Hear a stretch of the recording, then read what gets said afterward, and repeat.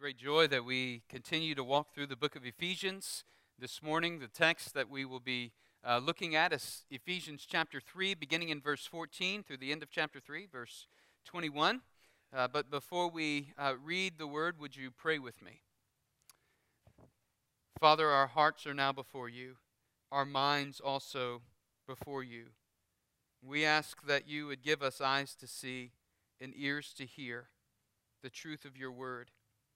By your Holy Spirit, would you minister to us this morning? And Father, I pray that the words of my mouth and the meditations of my heart would be pleasing in your sight, O Lord, my rock and my redeemer. For it's in Christ's name we pray. Amen. As Dr. David said, the theme of the of the service is spiritual maturity. And the title of the message this morning, as we look at this text, is Power Through Prayer. And as we prepare to walk through this text, I was thinking about this issue of maturity, spiritual maturity. We all know that spiritual maturity takes time to develop in our life, just as physical maturity takes time to develop. That is to say that maturity is a process, right? We don't just overnight become mature adults. Our kids don't overnight grow out of the teen years and become mature adults thinking reasonably, or grow out of the younger years where everything is about me, right? It takes time that we would train, and even as adults, I think about the parallel here, that as adults we would train our children in the ways of godliness, teaching them how to walk according to God's ways, how to live for the glory of God. And so this prayerfully brings them up into spiritual maturity as we teach them and lead them. Well, Paul says one of the necessities for spiritual maturity is prayer. And Paul models for us in verses 14 through 21 in chapter 3 here what this prayer looks like as he's praying for really the maturity of the believers of the church there in Ephesus. And I think one of the truths that we'll see today, hopefully the main overarching truth that we'll see today, is this: divine empowerment is essential if the church is to carry out God's mission of exemplifying the love of Christ to the world. You see, this is God's desire for the church, that the church would exemplify Christ's love to the world. And in order to do that, what Paul knows is that the church must be empowered by God if we're going to be on accomplishing this mission, because this mission is a really radical mission. I mean, if you think about where we've come from in Ephesians chapter 1 and 2 already. Christ, God the Son, has stepped down in flesh. He has walked this earth. He has given his life. And we've been preaching about the cross of Christ. We've seen how Christ has given his life in order to save all who would come and believe upon him. And so we see the hope of the gospel is that Jesus Christ himself has died to give us life. And by doing so, he has made what's called the new humanity. He has created us new in Christ. And all who are in Christ now have been given this new nature. And so this is radical. This is incredible that Christ would die in order to give us life. And in order to love in this same way that Christ loved us, it will take a divine empowerment from God in order that we might live in a way consistent with this kind of love. And so, beginning in verse 14 of Ephesians chapter 3, I want to invite you to follow along as I read. For this reason, he says, I bow my knees before the Father, from whom every family in heaven and on earth is named, that according to the riches of his glory, he may grant you to be strengthened with power through his Spirit in your inner being, so that Christ may dwell in your hearts through faith, that you, being rooted and grounded in love, may have strength to comprehend with all the saints what is the breadth and length and height and depth, and to know the love of Christ that surpasses knowledge, that you may be filled with all the fullness of God. Now to him who is able to do far more abundantly than all we ask or think, according to the power at work within us, To him be glory in the church and in Christ Jesus throughout all generations, forever and ever. Amen. Paul knows for the church, in order to faithfully carry out God's radical mission in the world, divine empowerment would be necessary in his own life. It would be necessary in the life of the church, and it would be necessary for the life of the world. And he knows that in order for this to happen, prayer must be at the center of the life of the church, at the center of the life of the believer. And so in verses 14 and 15, we pick up where Paul left off in chapter 3, verse 1. In fact, I want to draw your attention to that just quickly. Look in chapter 3, verse 1. He begins by saying, "For this reason I, Paul," and he goes on, "a prisoner of Christ Jesus." He kind of goes on this excerpt from verses 2 through verse 13, or a digression where he starts to make a point, but then he goes off onto this other point that he makes. And then in verse 14, he comes back to the same point that he was about to make. And what was that point? The point was he was about to write out this prayer, convey or communicate this prayer that he's been praying for the church. In verse 14, "For this reason I," and he says, "Now I bow my knees before the Father." And he goes on, "from whom every family in heaven and on earth is named." Paul is speaking about praying. He's saying that he's bowing his knees before the Father. He bows for prayer in a humble posture. To kneel down and pray in Paul's day wasn't necessarily the way that everyone prayed. Most people in Judaism would stand up to pray. But Paul says, here's what I do. Out of humble submission, I bow my knee before the Father. Paul models for us a bold yet humble approach before God. And notice he addresses his prayer to the Father. He says, I bow my knees before the Father, from whom every family in heaven and on earth is named. And in one sense, he's speaking about God as the one who is sovereign over all. He's speaking of the one who has created every person, every family. Some commentators are even divided between this, whether or not this speaks about the fatherhood of God and God being kind of the prototype to show us what fatherhood is like, or whether this is this play on words between the word father and the word family between verses 14 and 15, where this is kind of a same or similar word, sounding word, pater for father, patria for family. And these words sound really similar. And so some say that what Paul is pointing out here is that he's pointing to the family of God, the church, God's people. But regardless, what he is highlighting for us is that God is sovereign. He is creator over all. He is the sovereign one, the Father over all people. Dietrich Bonhoeffer, in his book, The Cost of Discipleship, says, the right way to approach God is to stretch out our hands and to ask of one who we know has the heart of a father. And this is what Paul is doing. He is coming to his Father. And as he comes to his Father, he is praying on behalf of the church. And I think from the beginning here, what we as a church need to see is this is what God is desiring for us as well. This is how we as a body of believers ought to be ministering to one another. Foundationally, we need to be a people who are praying for one another. As Drew reminded us a few weeks ago, to have intentional set times of prayer, right? This challenge continues. Don't give up on that. If you started, continue.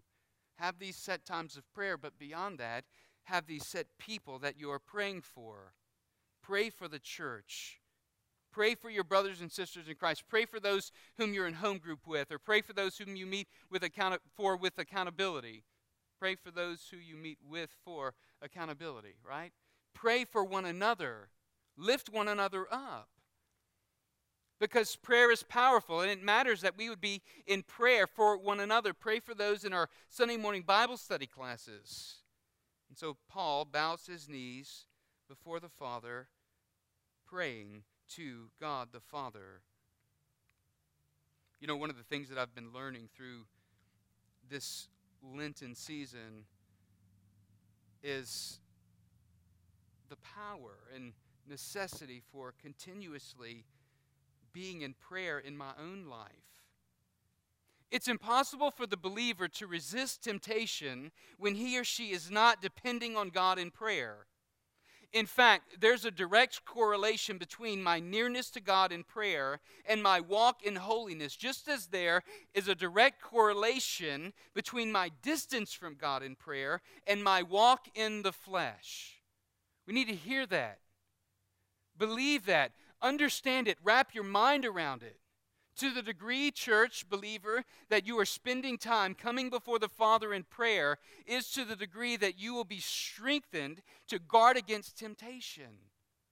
But to the degree that you walk away and do not come to God in prayer, you will be weak when walking and trying to guard against temptation. You see, it's through Paul's prayer for the believers in Ephesus that we too can learn how to pray for one another and how to pray for ourselves. And so first in verses 16 and 17, I want you to see that Paul begins by praying for divine empowerment. Divine empowerment.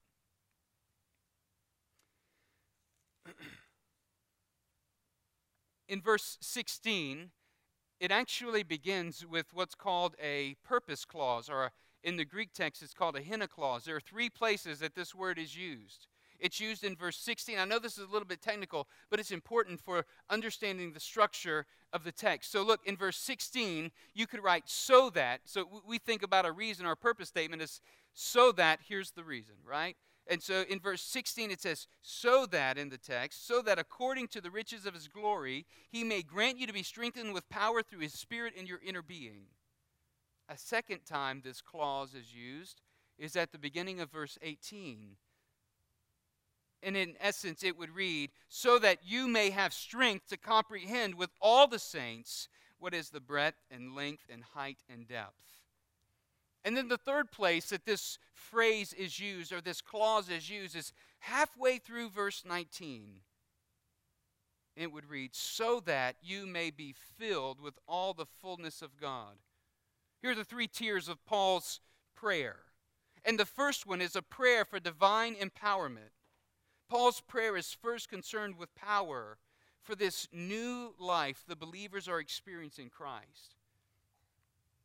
So we've already seen how in chapter 2 this new creation has been made for the believers in the sense. He says in chapter 2 verse 10, right? For we are his workmanship, created in Christ Jesus for good works, which God prepared beforehand that we would walk in them.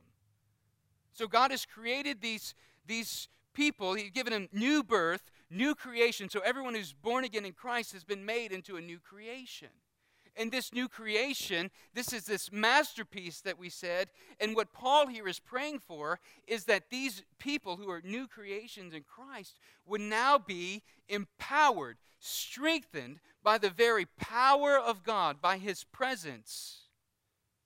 In fact, he's praying that God's power for believers would be realized, because God's power for believers is limitless through the indwelling Holy Spirit. We see this here in verses 16 and 17. God's power for believers is limitless through the indwelling Holy Spirit. We begin by noting that God is both the source and the giver of strength for all who trust in him and all who turn to him in prayer. It's God alone who is able to empower the believer to live for him and to turn away from temptation. Look at what he says there in verse 16, halfway through, that he may grant you to be strengthened with power through his Spirit in your inner being. You see, it's God who is the one that's granting that this would happen. It's God alone who is able, powerful, to strengthen the believer to live for him. And as the source, I want you to see that God's resources are unlimited.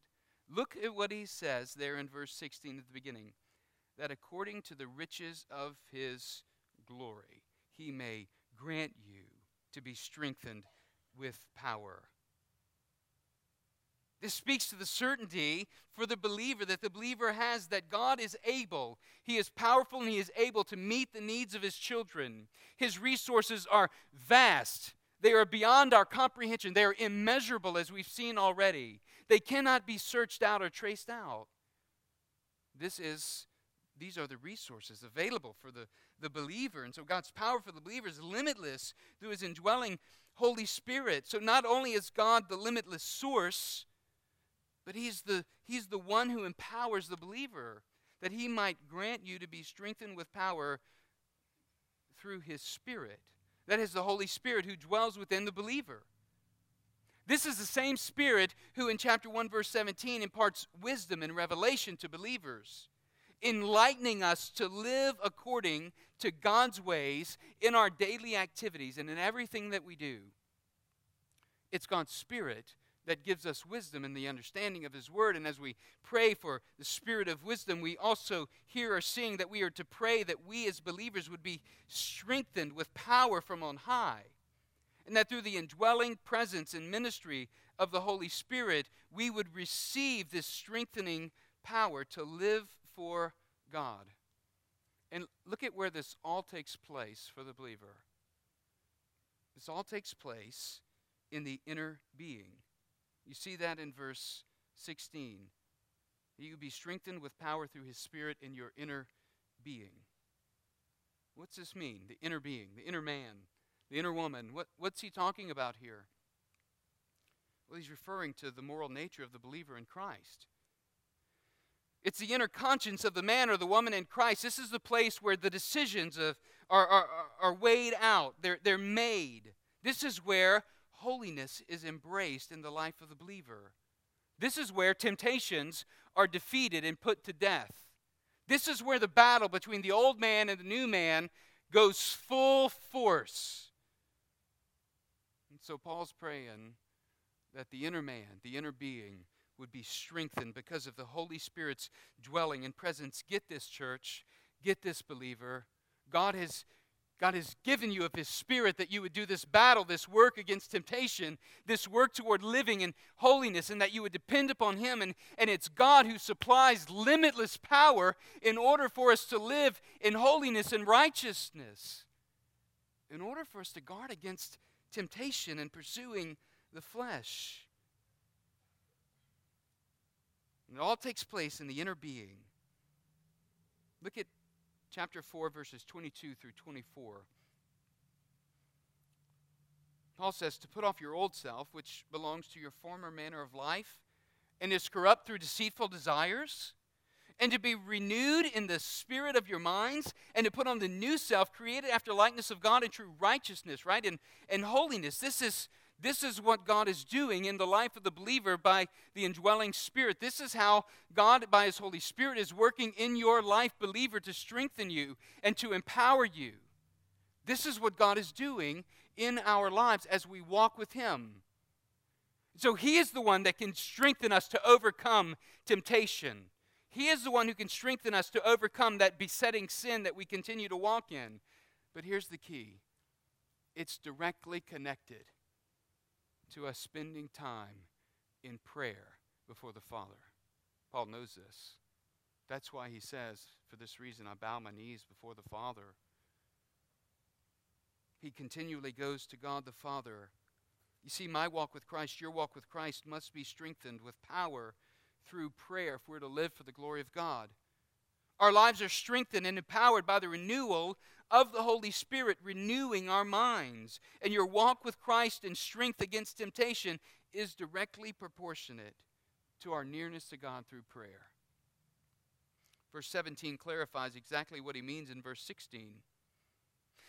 In fact, this phrase has been, in recent times, it's kind of been debated hotly, kind of out in the open squares of Christianity, in public Christianity today. It says, so that Christ may dwell in your hearts through faith. And as I reflected on this idea of Christ dwelling in our hearts, I think one of the things that we're seeing just in Christianity today is kind of this swing away from language such as, ask Christ to come into your heart, because whenever that phrase is thrown out, we've got to be careful that we don't miss the point of what Paul is saying here.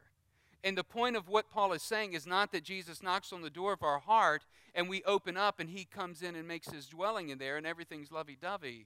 That's not the point. But the point that he's making here is it's a clarifying point of the Holy Spirit that dwells in the life of the believer.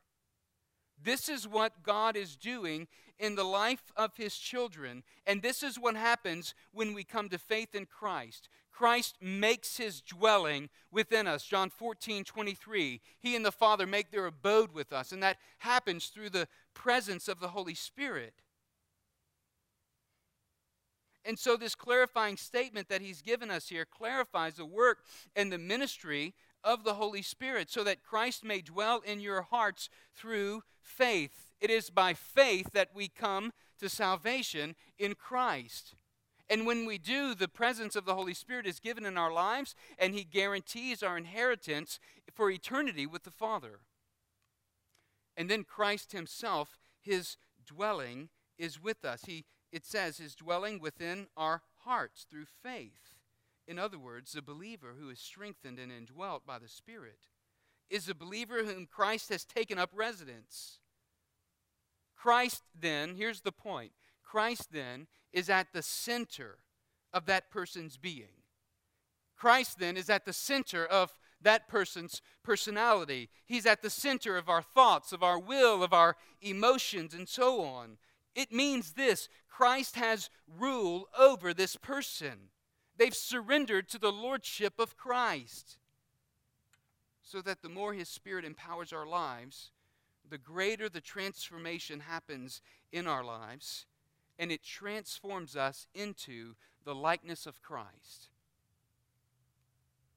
I think many believers live in such a way that they miss the joy of this dynamic spiritual power in their lives.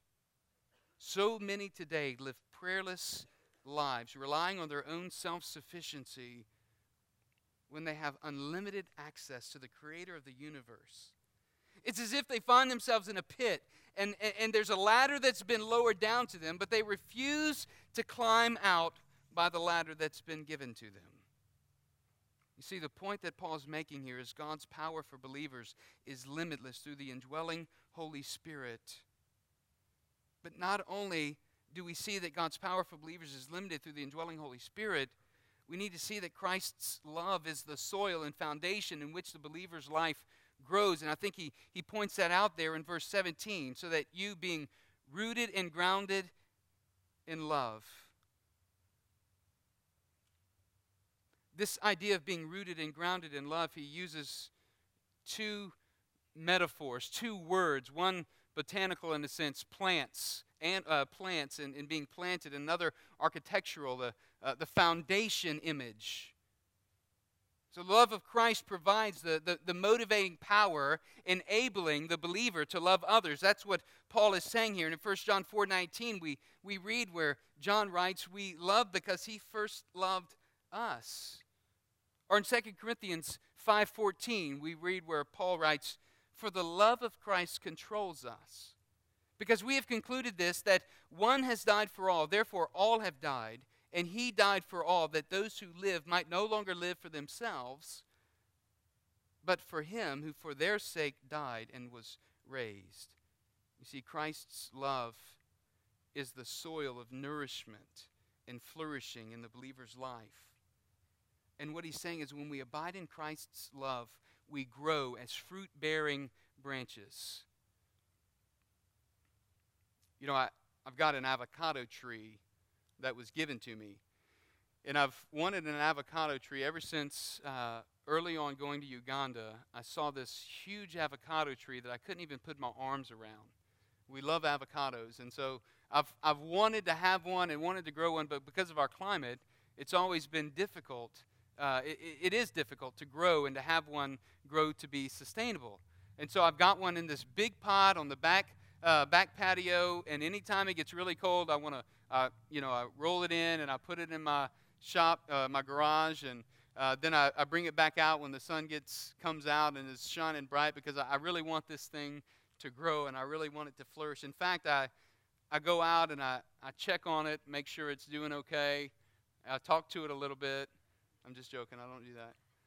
But I monitor, I want to make sure that the soil is healthy, because if the tree's going to produce fruit one day, right, it's got to be in healthy soil. And I do all this because I want the tree to produce good fruit. That's one of the important ingredients, is this soil that it's rooted in. And so it is for the believer's life. Our lives must be rooted in the soil of Christ's love. You see, when Christ takes up residence in the believer's life, the selfless love of Christ is the nourishment that leads to the believer's flourishing, that leads to the believer's maturity. Paul uses also an architectural word as well, the grounded. Grounded is a word for foundation. Jesus uses the same word in the Sermon on the Mount to speak about those who build their lives on Him. Listen to what He says in Matthew chapter 7, verses 24 and 25. Everyone then who hears these words of mine and does them will be like a wise man who built his house on the rock. And the rain fell, and the floods came, and the winds blew and beat on that house, but it did not fall, because it had been founded on the rock. This grounding, this founding, it's the same word that Jesus uses in the Sermon on the Mount. And what Paul is saying here is that our lives must be grounded in the soil of Christ's love, founded upon the rock of who Christ is. And it's when we are grounded and rooted in the love of Christ and founded upon the love of Christ that our lives then begin to give off this different radical flavor for Christ. So the question I would ask us to consider this morning is your life rooted in the soil of Christ's love? Is your life built upon the rock-solid foundation of Christ?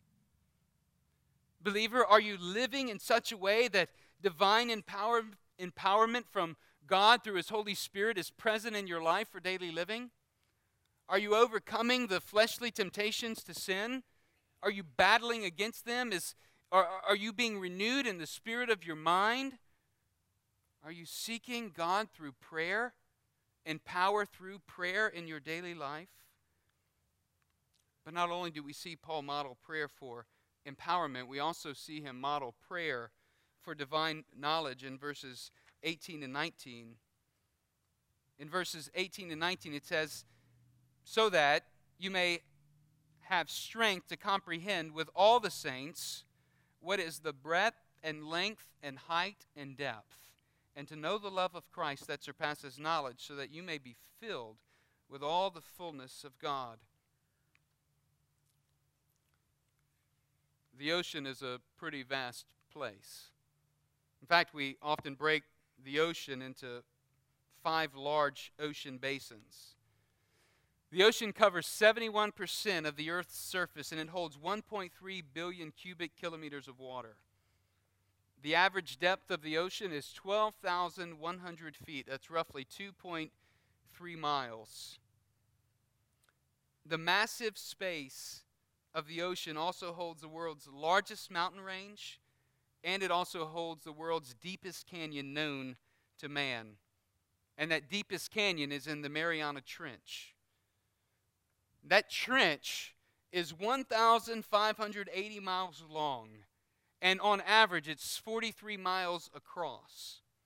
But the deepest part of the ocean is located at the southern end of the trench, called the Challenger Deep. And it's approximately 36,200 feet deep. That's roughly 6.831 miles deep. It's incredible, isn't it? We could go on and on and on about the mystery of the ocean, the things that we know and the things that have been discovered through research. We know a lot about the ocean, but for all that we know, there's a vast amount of ocean that remains uncharted. Its depths are unsearchable. This is really kind of the point that Paul is making when he begins talking here about the love of Christ. There are a lot of things that we know about the love of Christ, but its depths are unsearchable. Paul's somewhat paradoxical in his prayer here in verses 18 and 19. He prays for them to have strength to comprehend the love of Christ in a way that surpasses knowledge, that they would know the love of Christ in a way that surpasses knowledge. One of the points that Paul is making is that the love of Christ is too large to be confined to any dimensional measurement. And so Paul's prayer, his prayer for divine knowledge, is that they would grow in understanding of the matchless love of Christ. We see that in verse 18. To grow in understanding of the matchless love of Christ. These dimensions of Christ's love, the width and the length and the height and the depth. Paul's desire for the church is that they would grasp, they would literally hold on as their own to this love of Christ, which has been exemplified for them in their coming to faith, in the unmerited salvation that Christ has given them and has given to each one of us. And so this love of Christ, though, it's really too large to be confined to any dimensional measurements. That's why he says that we would comprehend with all the saints what is the breadth and length and height and depth of the love of Christ. In other words, it's wide enough to reach the whole world and beyond. The love of Christ is long enough to stretch from eternity past to eternity future. It's high enough to raise both Gentiles and Jews to the heavenly places in Christ in 1:13 in chapter 2, verse 6. It's deep enough to rescue people from the depths of sin and even from the grip of Satan himself. The love of Christ is the love that he has for the church as a united body and for all those who trust in him. So this love of Christ, Paul is praying that the church would be gripped by it and come to an understanding of this matchless love of Christ, that there's no other love that is as great as the love of Christ for the believer. A love that would send Christ to the cross to die so that he might pay for our sin and give us eternal life. But not only that the church would grow in understanding of the matchless love of Christ, but Paul's prayer was that they would grow in maturity under the matchless love of Christ. We see this in verse 19. And to know the love of Christ that surpasses knowledge, that you may be filled with all the fullness of God. You know, this occurs in connection with the local church. In verse 18, he had prayed that they may have strength to comprehend with all the saints. This is with all the people of God, with God's people. And see, growing in maturity under the matchless love of Christ doesn't happen outside of the church. Instead, it must happen in connection with the church. God has ordained it this way. That's why we can look down in chapter 4, verse 13. It says, until we all attain the unity of the faith and the knowledge of the Son of God, to a mature manhood, to the measure of the stature of the fullness of Christ, so that we may no longer be children, verse 14, tossed to and fro by the waves and carried about by every wind of doctrine, but by human cunning, by craftiness and deceitful schemes. Rather, speaking the truth in love, we are to grow up in every way into him who is the head, into Christ. You see, God's design for your maturity, believer, is even that you would be connected and plugged in with the church, with the body of Christ. To know the breadth and the length and the height and the depth of the love of Christ, a person must be connected to the local body of Christ. In the maturing of the believer will occur as he or she is indwelt by the Holy Spirit and grows in knowledge through the presence of Christ in his or her life. So if the believer has Christ dwelling in him or in her, they will know the love of Christ in a way that surpasses knowledge. And this is a work that only God can do in our lives. This is a work that comes through knowing Christ. It's a work that God does through his Spirit in our lives. Because the Holy Spirit strengthens our inner being so that we might know the love of Christ in a way that surpasses the boundaries of knowledge and leads us to the fullness of God. What's the point? What's the point of knowing the dimensions of Christ's love and growing in strength in what is unknowable? Well, I think that leads to the climax of Paul's prayer. And the climax is found in the last part of verse 19, where he says, so that you will be filled with the fullness of God. This is the reason, so that you would be filled with the fullness of God. Paul prays for divine fullness for the church. That they would be filled with the fullness of God, that as believers who are a new humanity, Paul's desire for them as a church and as individual believers is that their lives would be so consumed with the love of Christ and so directed by the Holy Spirit that they would be centered in Christ. And Paul's praying that they'll be given divine empowerment by God only as He can give, and that they would be engaged in God's mission of exemplifying the love of Christ to the world. So here's the question: what does it mean for you and I to be filled with the fullness of God? Here's what it means. It means that our lives, our minds would be saturated with God's Word, and that our lives would be filled with God's presence, so that we're aware of how He's working in and through and around us. It means that our minds are saturated with God's Word and our lives are filled with God's presence, so that we're aware of His working in and through and around us. We're indwelt by the Holy Spirit. And because of that, we're to be sensitive to His prompting. We're to walk in complete dependence on God, so that our strength is from on high. It's from Him. And as we grow in maturity in Christ, we grow into head. And as we grow into the head, Christ. And as we grow in maturity in Christ, we grow together in unity as one body. You see, Paul's view of the church and the importance of the church comes into play here. The believer doesn't grow in spiritual maturity in a spiritual vacuum. It happens in connection with the church and the body of Christ. It happens as we're engaging and using our spiritual gifts to serve one another. It happens as we're interceding on behalf of one another, praying for one another, asking for God to empower His people, praying that we would each know the love of Christ in a new and deeper way, and that we would be plummeting the depths of that which is unsearchable, knowing the love of Christ in a tremendous way. It means that our lives are directed in accordance with His presence and His power and His calling. This ought to be our prayer for our congregation and for our own lives. That God would empower us, the church, to carry out His mission, to show Christ's love to the world. And finally, Paul ends in verses 20 and 21 this prayer with a doxology. And he says, "Now to Him who is able to do far more abundantly than all we ask or think, according to the power at work within us." As we look at this section, he ends by saying, "To God be the glory." I want you to know something about the believer coming to God in prayer. And that's this: our prayers cannot go beyond God's ability.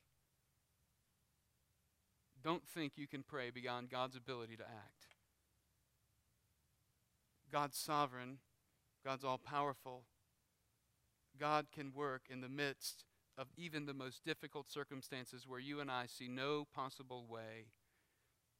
God can do works of healing in lives of people whom seem like they're at the brink of death.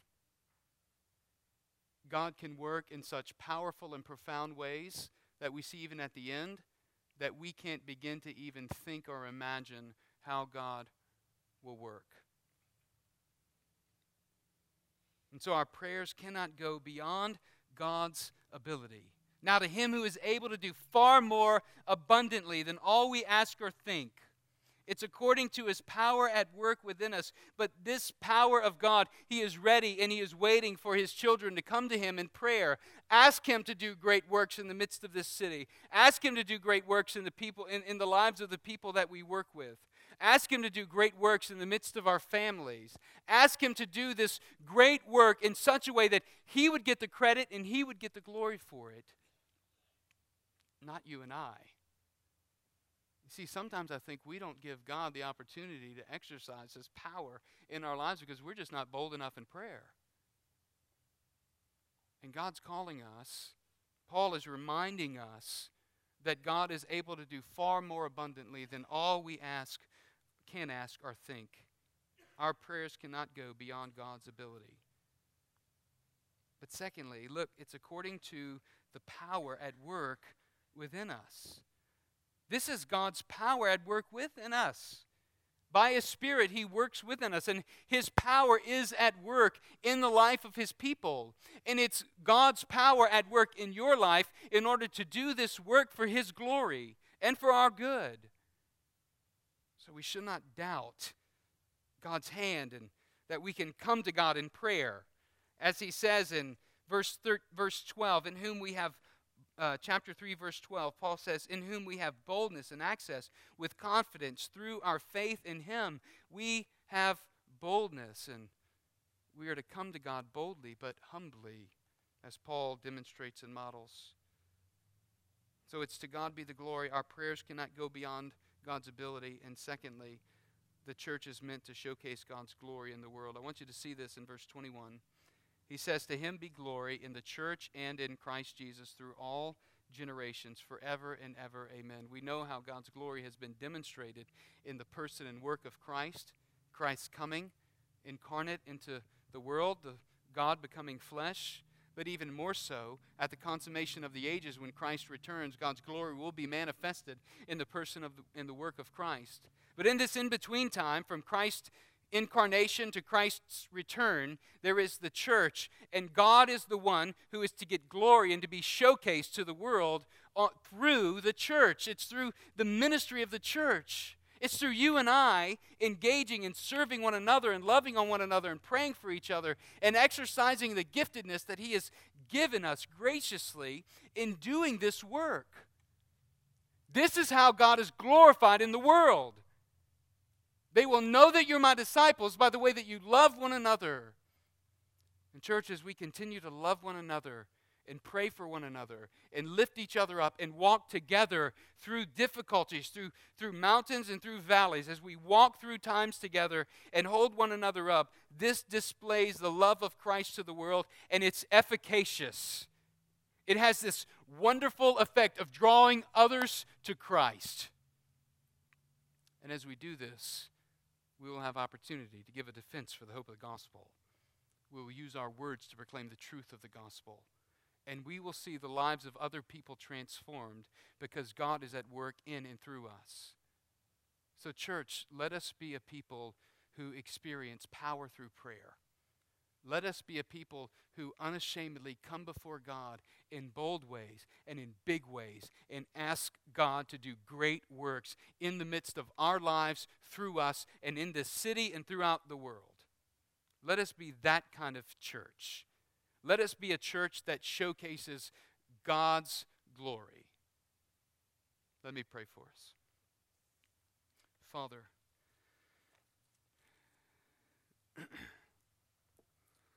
we want to be this kind of church that showcases your glory in the world.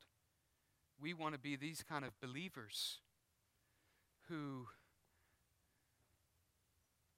walk with you, who experience the empowerment of your Spirit, who have the inner man strengthened so that we can battle against temptation in the flesh, so that we can grow in holiness. Father, we want to be these kind of believers who grasp in deeper ways the love of Christ, and then we're able to share that love of Christ with others because we have been gripped so thoroughly by it. Lord, we want to be these kind of believers who are filled with the fullness of Christ. So as we go out into the world, we hear from you, and we're sensitive to your Spirit, and we obey as you call, we go as you lead. And so, Father, we ask you this morning that you would, in fact, do what Paul is praying, strengthen us from on high. Would you empower us by your Spirit? Lord, for your glory, would you do this work in each of our lives? God, would you strengthen us to love you more than we love the sin that we might be entangled in? God, would you strengthen us to run this race with endurance and to stay steady, to stay near? Would you draw us near by your Holy Spirit? Would you keep us near your presence? Would you make us more aware of your indwelling Holy Spirit's presence and the power through the riches of your grace. And so, Lord, would you do this for not just for our good, God, but for your glory to be made known throughout the world, throughout this community, throughout this city. It's in Christ's name we pray. Amen.